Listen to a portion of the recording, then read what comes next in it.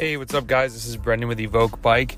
So, are you feeling a little burned out? It's, the beginning of July, or maybe you're going to find this podcast later if you're Googling around and looking for some information about being burned out. A lot of times, maybe I shouldn't say a lot of times. It's hard to quantify this number. Many times, an athlete gets burned out not because they're training too much, which is what people usually tend to say. Oh, if you train too much, you're going to get burned out. There are a lot of people that train a lot and they're not burned out. I don't think we always break it down to why exactly does an athlete feel burned out. What is burned out? Burned out is just like you look at your bike and you're like, Or burned out if you're racing is kind of like, I gotta go to this race. Instead of, I can't wait to go to this race. Oh, this is gonna be awesome.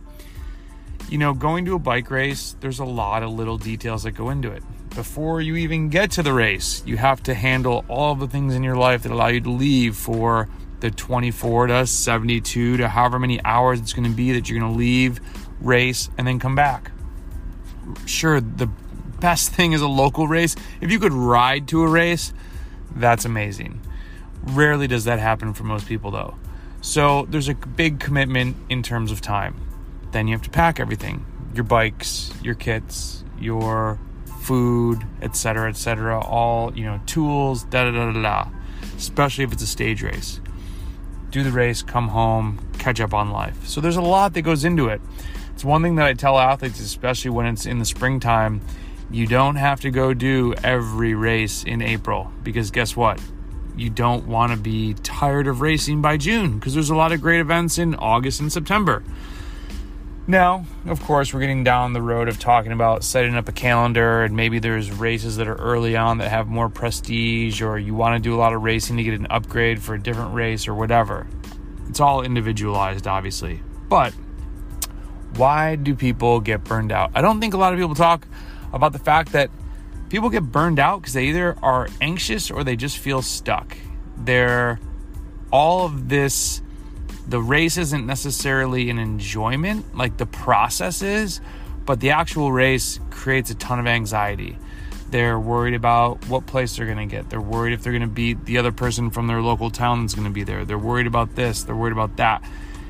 The less you can worry about all those extraneous things and more focus on going and improving on something, whether it be last year I was at this race and I just missed the podium. This year I want to get on the podium. Or, whether it's a goal in the race or it's a big process goal, like you might just be trying to figure out how to get in the break. You might be able to get in the break, but you can't make it to the end, or whatever it is.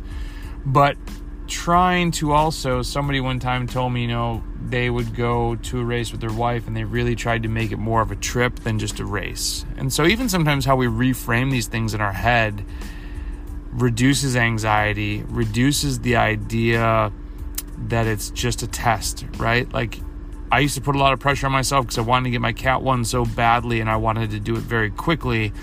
And every race that I was worried about how many upgrade points I was going to get, and I'm thinking, okay, there's 40 guys in this race, so you can get 7 points if you get first place, and da-da-da. And there was way more pressure back then. You only had a 12-month rolling window. So, if you didn't do it over the summer, your points were going to start falling off in spring. So, anytime I did that, though, I never raced well. I don't know I think I was just your brain is just not in the right mind space of go race to win, go race to crush. Don't be worried about these placing points. I don't know why it was different, but it really did make a big difference. The other thing that people get burned out on is when they're not extracting what they want from the activity, which sounds super basic, but if you really break this down, what are you trying to get out of cycling? Are you doing this because you started riding in your town and now you got linked up with this group of people and they race and you don't really care about racing? Or what do you want to get out of this? I'll use myself as an example. I had no intention of getting this into cycling.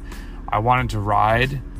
I was introduced to a training I guess, GVCC, Genesee Valley Cycling Club, it's a race club, but they have training races. I went to do those. I hated them.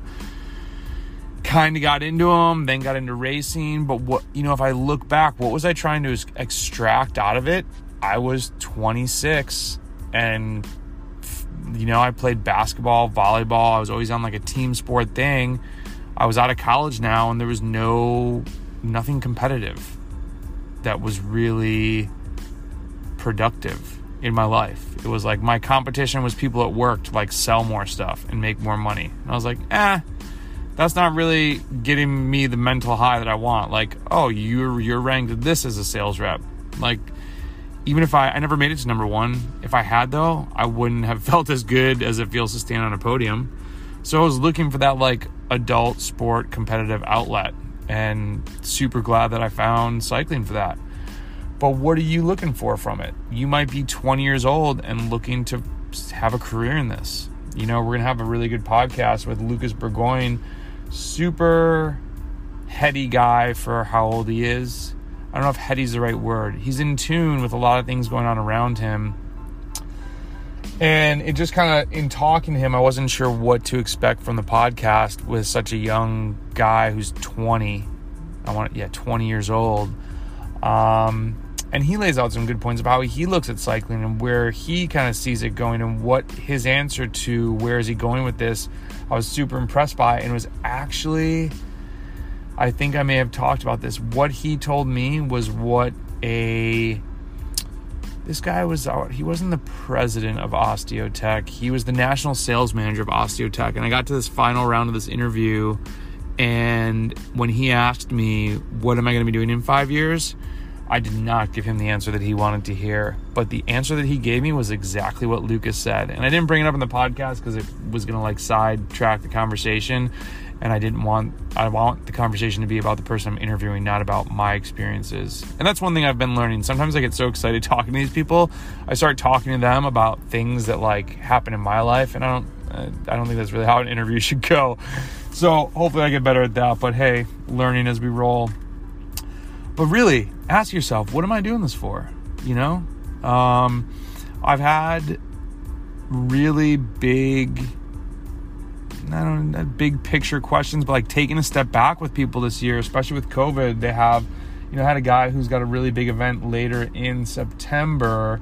He's going with people that he's going to be naturally he's going to be better than them. And so his race season kind of got messed up. A lot of people still have. And I just say, hey man, what's your goal right now? What do you want to do? And he's like, honestly, man, I feel great on the bike. I'm going to go to this event. I want to be one of the stronger guys. Like, I want to keep training. I also want to have fun during the week. So I'm going to do this group ride. And he asked me, like, what do you think about this type of setup? And we're going to be doing like a long ride on the weekend, a group ride during the week, and an interval session. I'm like, dude, that's great. That's the most intensity I really want you doing. 3 sessions is hard. You're in a great spot. And I just said to him, I want you to be happy right now. Like, very few of us are getting a paycheck from this. So that's always another thing. Like, are you happy from why you're doing this? Is extracting happiness has to be one of the things you're getting out of this. So we're going to leave it at that. I think a good way to not be burned out is just ask yourself, do you feel like you're pushing it too much? Not even in terms of training, but just like running around. Are you enjoying the race weekends? Are you just going there because you have to be at every race? Missing races sometimes is good. I mean, I really want to go to Georgia games this weekend. And it's like I'm in Tennessee. I'm packing up the farm where there's so much that's going on in 48 hours. And then I'm driving back Friday night. I just don't see myself getting up at 4:30. No, 3:30. It would be a super early morning to be able to make it to this road race. And I was just like, I just don't have that right now. It's just not worth it. Then I'm going to be home Saturday night, totally fried. I'm just going to get home Friday night. I'm going to try and go for a ride. I'm going to ride this weekend. Guess what? There will be another race. So instead of getting burned out, make sure we don't burn ourselves out. The end.